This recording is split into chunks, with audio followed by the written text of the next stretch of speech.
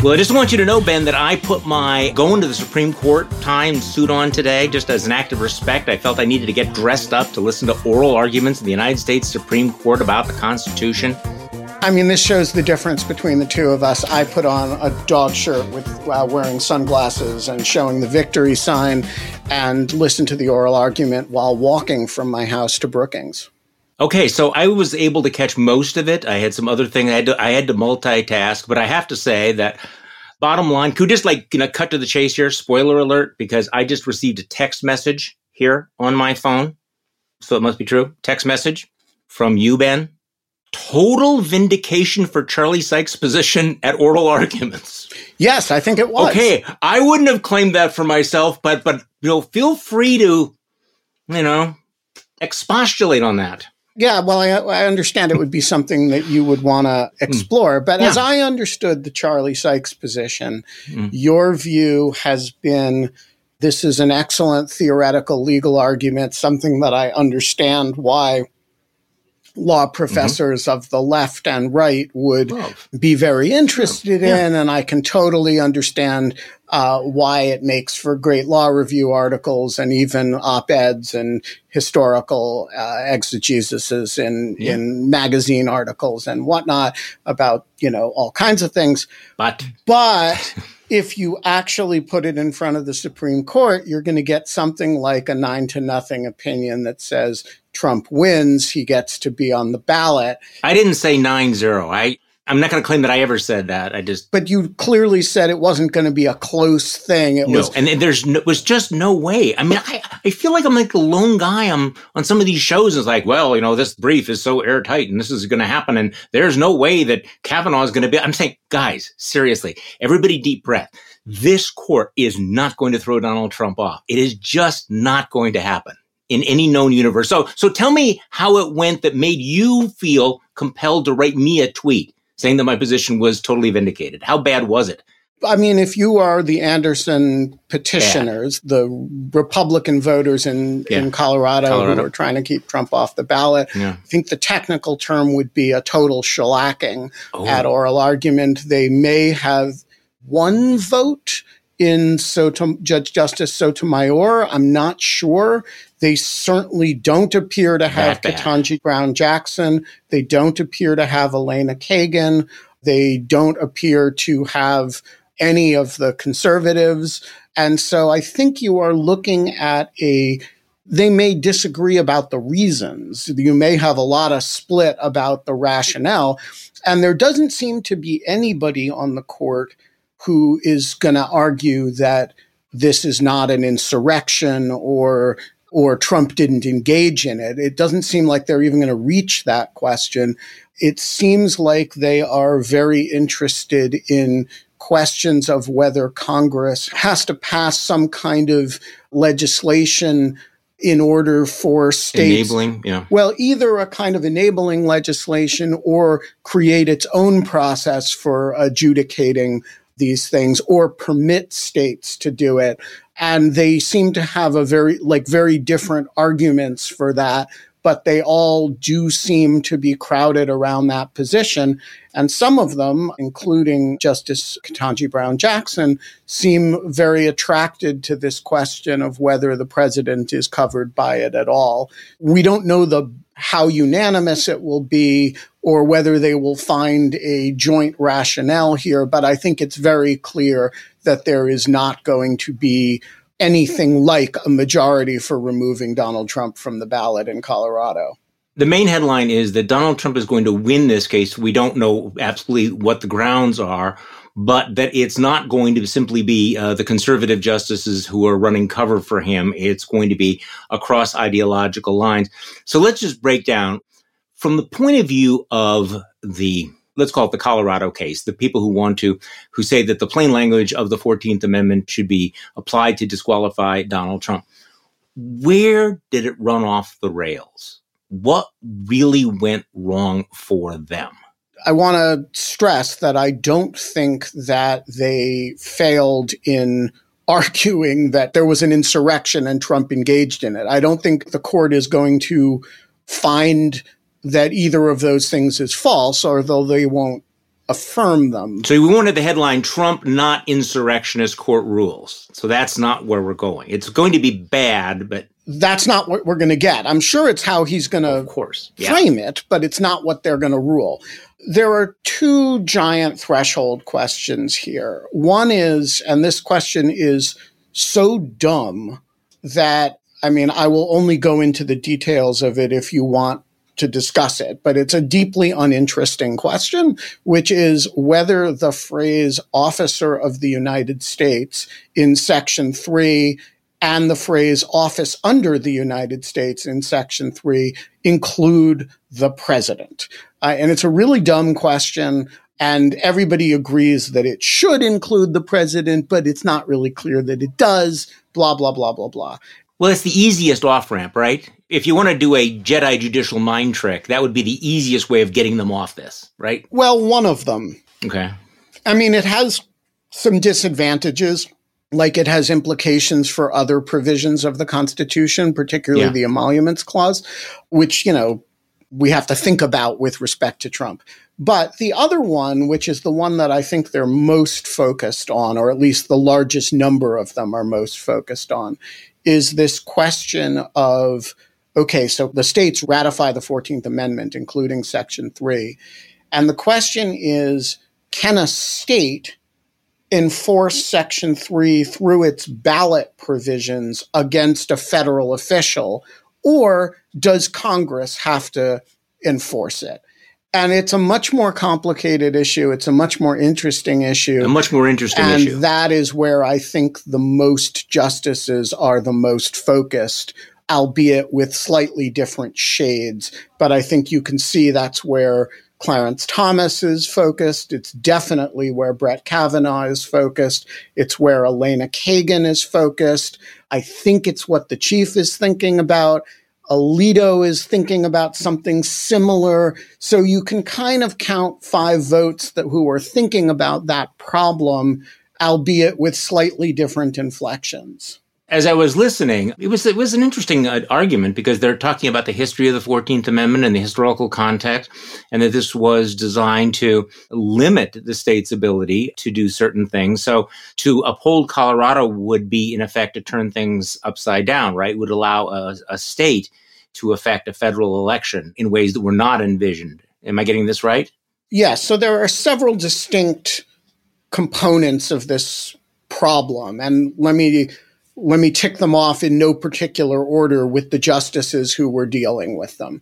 Kagan and Alito are both from different points of view saying, hey, wait a minute, if we let Colorado do this, then you're letting basically one state disproportionately determine who's president, the first actor, right? And what if it's not Colorado? What if it's Michigan or a state that's actually a swing state, right? Which, by the way, is obviously not what the authors of the 14th Amendment intended in the years after the Civil War, where they did not want states to go their own way. Exactly. And Kagan definitely did it with the inflection that you're describing, which is, wait a minute, the whole point of the 14th Amendment is to take power away from states. Right. That doesn't seem very democratic. And by the way, states have completely different procedures. So that's one flavor of the argument. A second flavor of the argument is the one that Brett Kavanaugh pushed. I think Kavanaugh was the most explicit about where he's coming from on this.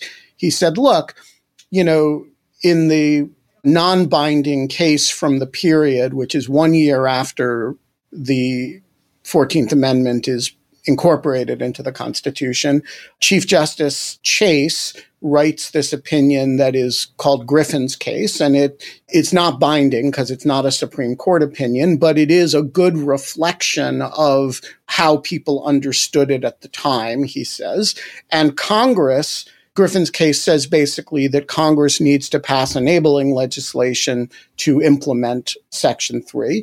And so Congress responds by doing that, and that legislation remains in effect until 1948, and nobody between then and now has suggested that that process was not meaningfully required. And so his argument by a different means is, hey, if you look at the history here, you need implementing legislation, whereas Kagan and Alito more seem to be saying without some congressional uniformity, you're going to have states flying all over the place or else exercising way too much authority over the national election. This struck me, and this is a point that I heard because I was trying to gather people's reaction, like what do people think of this? Because I thought it went pretty badly. And I wanted to say it's just me because I've been saying this, and turned on Sirius XM listening to the MSNBC feed.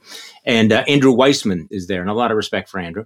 He agreed with your analysis, by the way, about how it went. Oh, I don't think anybody's going to disagree. He made the point that the attorneys and the justices were focused much more on the danger of upholding the Colorado ruling and much less concerned about the danger of not implementing the 14th Amendment. So, in the think tanks and op-ed pieces, people have been talking about, how dangerous it is not to apply the 14th Amendment to Donald Trump. But in court today, the danger was really on the other side. And I think that's probably going to take some people by surprise, people who haven't made the distinction between what you can say in a think tank and what you can say in a courtroom with that kind of breakdown of justices. What do you think?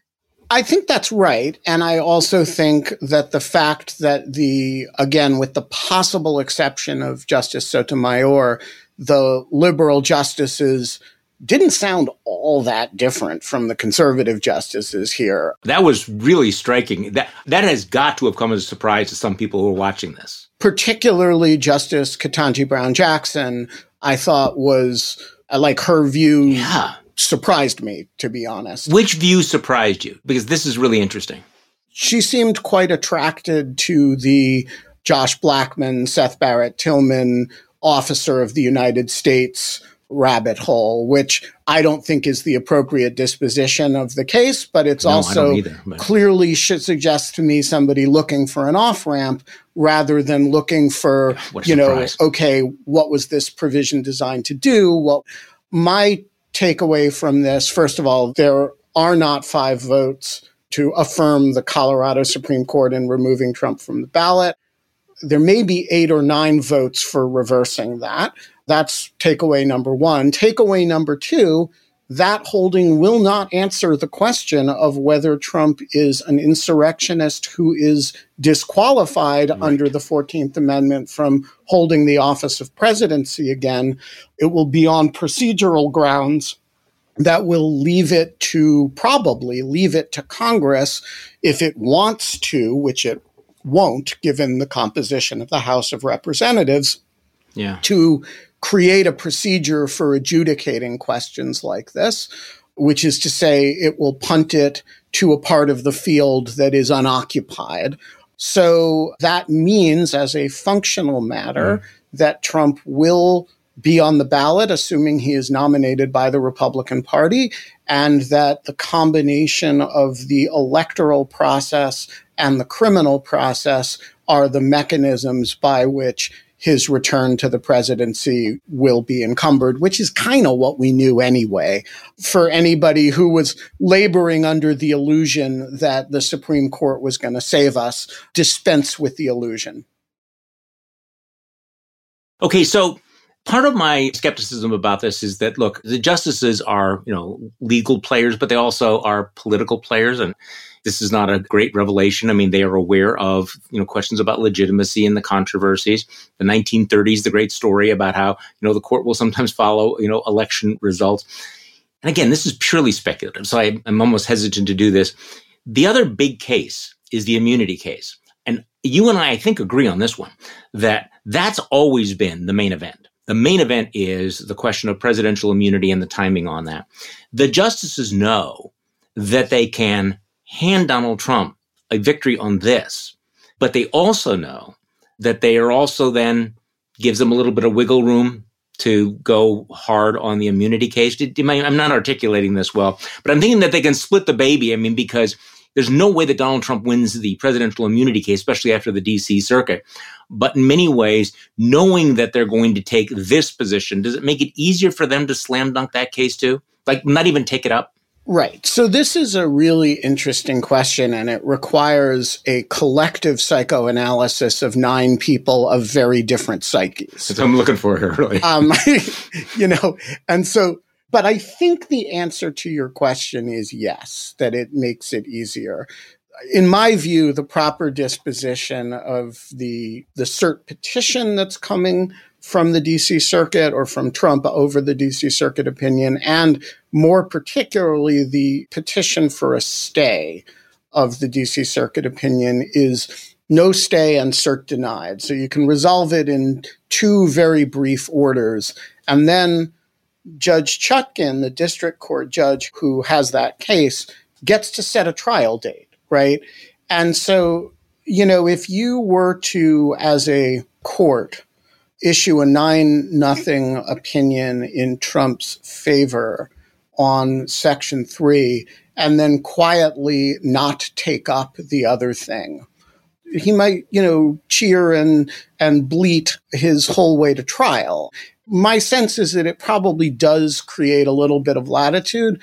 That said, the real question with the D.C. Circuit cert petition, and this is, I'm going to reflect a certain cynicism about the justices here, although not the political cynicism that a lot of people have, is whether they're willing to let the last word on this subject until the end of time be the word of the D.C. Circuit, because these questions almost never come up. It's, in 200 plus years of the Republic, we've never prosecuted a former president. So if you're a justice of the Supreme Court, do you want Judges Childs, Henderson, and Han to, have the final statement on this very big and important, or do you want your stamp on it?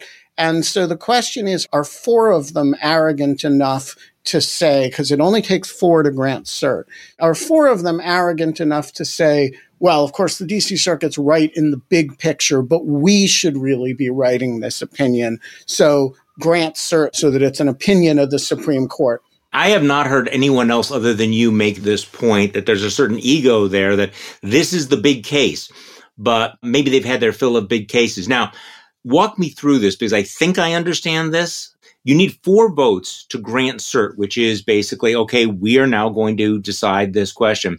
But it takes 5 votes to stay the order? I mean, because the D.C. Circuit, am I right about this? Yes. Okay, so because the D.C. Circuit actually did something very interesting in the way that they issued this ruling, and you folks at Lawfare nailed it right out of the box. And I'm not sure that everybody has fully understood how significant the way they came down with that ruling was for speeding up the trial. Explain. Right. So this is really interesting because it's not in the opinion. Yeah. It's only in the judgment, this 1-page order. Yeah. And what they did was they said, and this was an effort to basically say, don't play games with the timing of this, Mr. Trump, defendant Trump. Number 1, we're going to issue the mandate on February 13th. So that means unless something happens, Judge Chutkan on Tuesday, the 13th, is getting the mandate and can schedule a trial.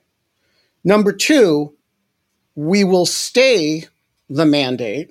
Wow. If you notify us that you are seeking a cert petition, but not if you notify us that you're asking the full DC Circuit to review the case. You don't get to do a second step with looking for en banc review here. But if you go to the Supreme Court, we will grant you a stay for as long as it takes the Supreme Court to decide whether to grant you a stay.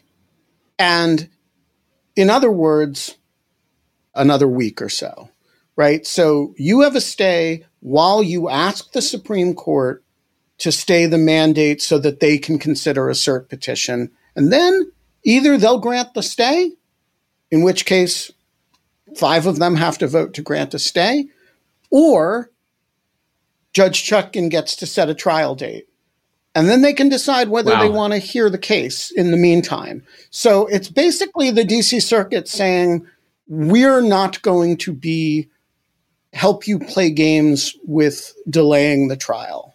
Exactly, which I thought was really interesting because there had been some hand-wringing about what's taking so long.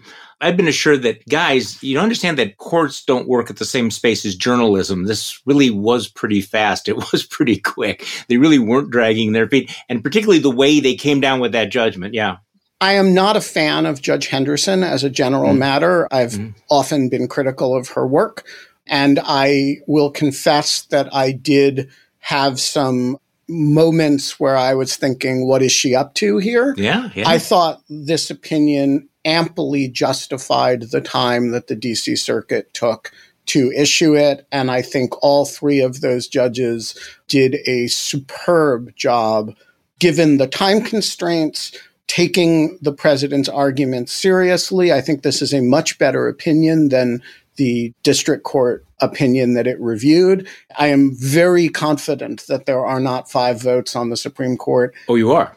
To reverse it? There's no chance. But the stay, can we just focus in on this? Whether they will hear it and whether they will stay the mandate while they hear it, that I don't know. But this is going to stand up. Okay, but this is the key question. I mean, let's focus on this monumental decision that may be determined by one justice, the difference between 4 and 5. If, in fact, they do not grant a stay, Judge Chutkan is going to go ahead with the trial. It's not going to be on March 4th, but there's going to be a trial. There's definitely going to be a trial, right? Yeah, I mean, it could be as early as mid-May. Exactly. If the court, however, does grant the stay, this thing could drag on and maybe pass the election because they might put it off to the next term. So, I mean, one justice deciding stay or not stay could, in fact, determine the outcome, the future of the American presidency, right? I mean, it's like, goes one way, we have a trial. Goes another way, Donald Trump may go all the way to November without a trial or a conviction. Theoretically possible. I think, in fact, unlikely. The justices are very savvy political players. The Chief Justice I don't think would want the court to be seen as wrapped up in Donald Trump's electoral machinations. And they are also aware of, clearly, we know from today, they are looking for ways to be unanimous and to not meddle in the election. And so delaying his trial until after the election would be like a really bad move. And so I think if they were to hear it, they would hear it quickly and do what they did in this case, which is say, hey, we owe this our review, but we are not going to treat it on the usual regular docket. I think that's what they would do. And I think as long as they took less than 2 or 3 months to do it, you would still have a trial before November 5th. That said, your point is it's certainly possible. Well, I mean, as you point out, Justice Roberts is a savvy political operator, and the nightmare scenario for the Supreme Court is you throw out the 14th Amendment case, and then you follow that up by basically destroying the criminal cases against Donald Trump. 2 words, cert denied. That's it. See, this is what it comes down to. I know that when you and I write the screenplay for the movie, this is going to be the moment. It's all going to turn on that one justice deciding. It could be the title. It could be the title. It could be cert denied or cert. Just make it cert. Who plays the justice? We have to work on that. Okay, so this seems less significant, but Donald Trump continues to celebrate what's going on down in Georgia. Fani Willis has acknowledged he had a personal relationship, answered to the charges, lengthy brief about that. I just want to say, Charlie, this is the first time in the history of the Bulwark podcast that you have gone from Supreme Court oral arguments and cert consideration straight to divorce court in Georgia County. And I just want to take note of that because it's your second to last day hosting the podcast, and we're still doing firsts here. And see, I was able to do that. So what do you make of all this? We've been sort of tap dancing around this. We wanted to hear Fani Willis' story, wanted to hear the response. Now we got it. Where are we at? Where are we at, Ben? So I got to say, after reading Fani Willis's response, I am offended on her behalf by this particular turn in the litigation. The allegations that were made against her were that, and now I feel much more comfortable talking about them because she's had a chance to respond and she's has responded, and I think very effectively. The allegations against her are, A, that she was secretly having an affair with this guy, Nathan Wade, whom she then hired as her special prosecutor, overpaid because he was quite unqualified for the position, and then he kicked back money to her in the form of lavish vacations, and that thereby created a conflict of interest in which they both had an incentive to keep this money train going because they could go to Napa Valley and on cruises and to Aruba and the like. In her response, which includes a sworn affidavit from Nathan Wade, she basically attacks every component of this story. So yes, they have a romantic relationship, or at least they did at one point, but it began after she hired him. So she didn't hire somebody she was having an affair with. It's basically a workplace romance. Office romance. It's not best practices, I'm sure, for Fulton County, but it's perfectly ordinary. Number two, he is quite qualified, and one of the things the brief does is kind of lays out his history and qualifications. But number three, and importantly, she was not his first choice as special prosecutor for this. And in fact, he helped her try to find other people who then turned her down because of the security issues associated with taking this case, which he has done at a fraction of his regular billing rate. So it's not a lavish sinecure for him by any means.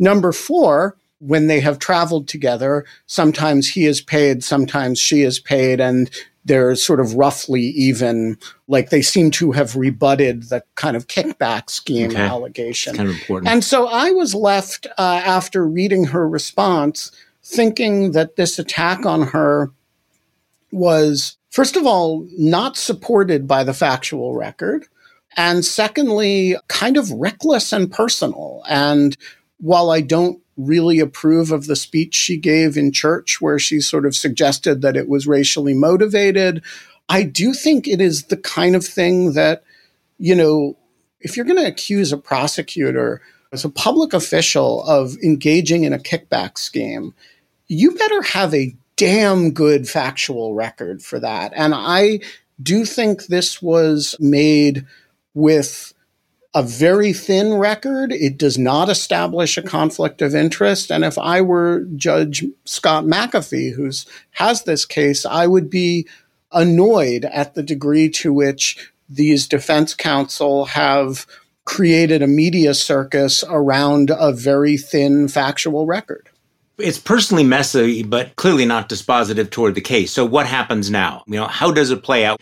There's going to be a hearing, and the judge is going to decide what? Right. So Judge McAfee has a hearing scheduled for the 15th. The defense lawyers have tried to subpoena both Nathan Wade and Fani Willis to get them to testify about their relationship and the money.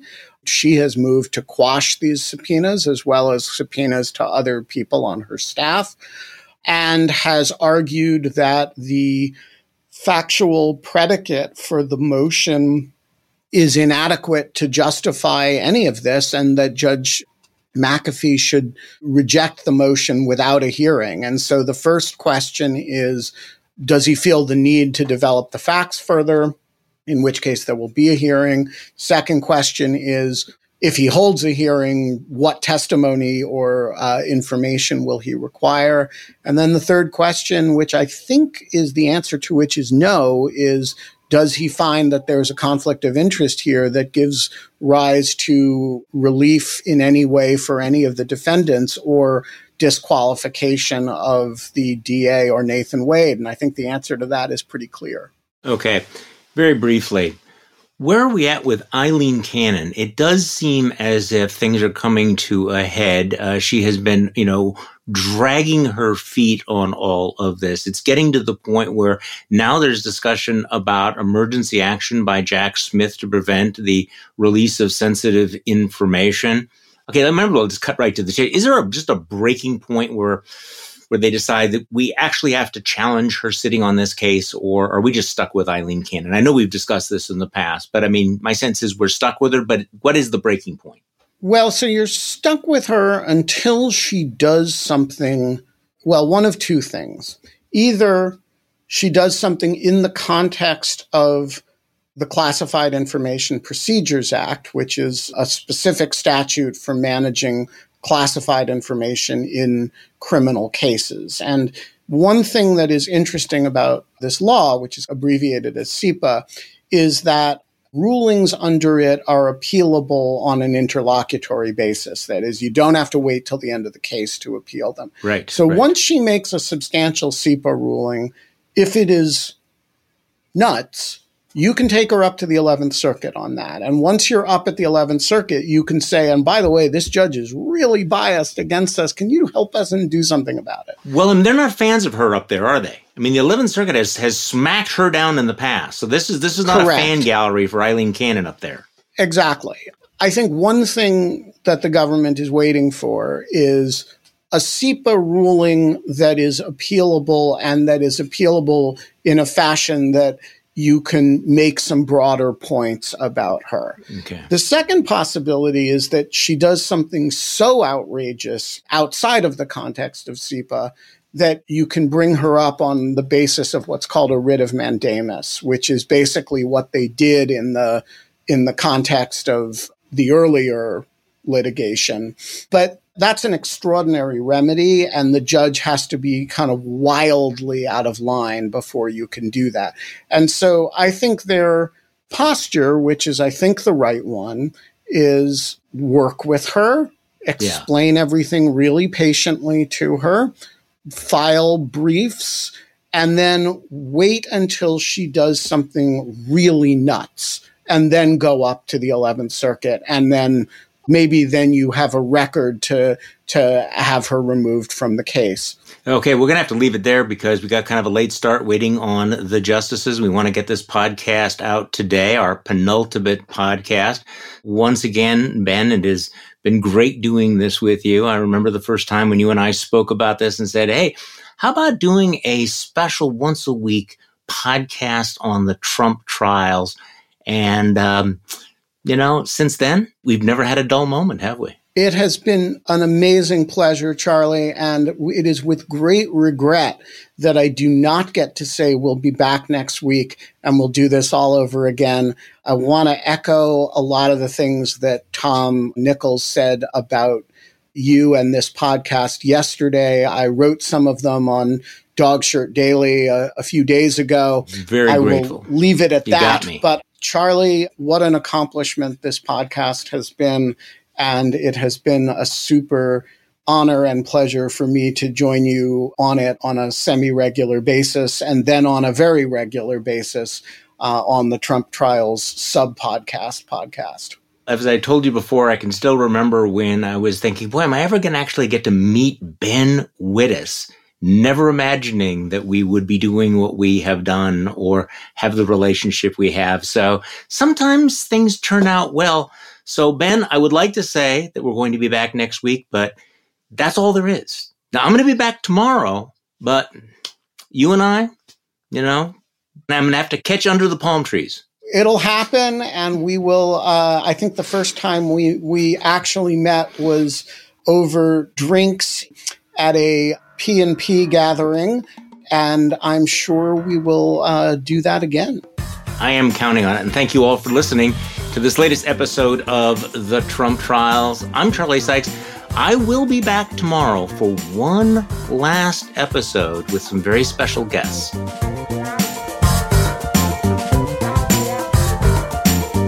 The Bulwark Podcast is produced by Katie Cooper and engineered and edited by Jason Brown.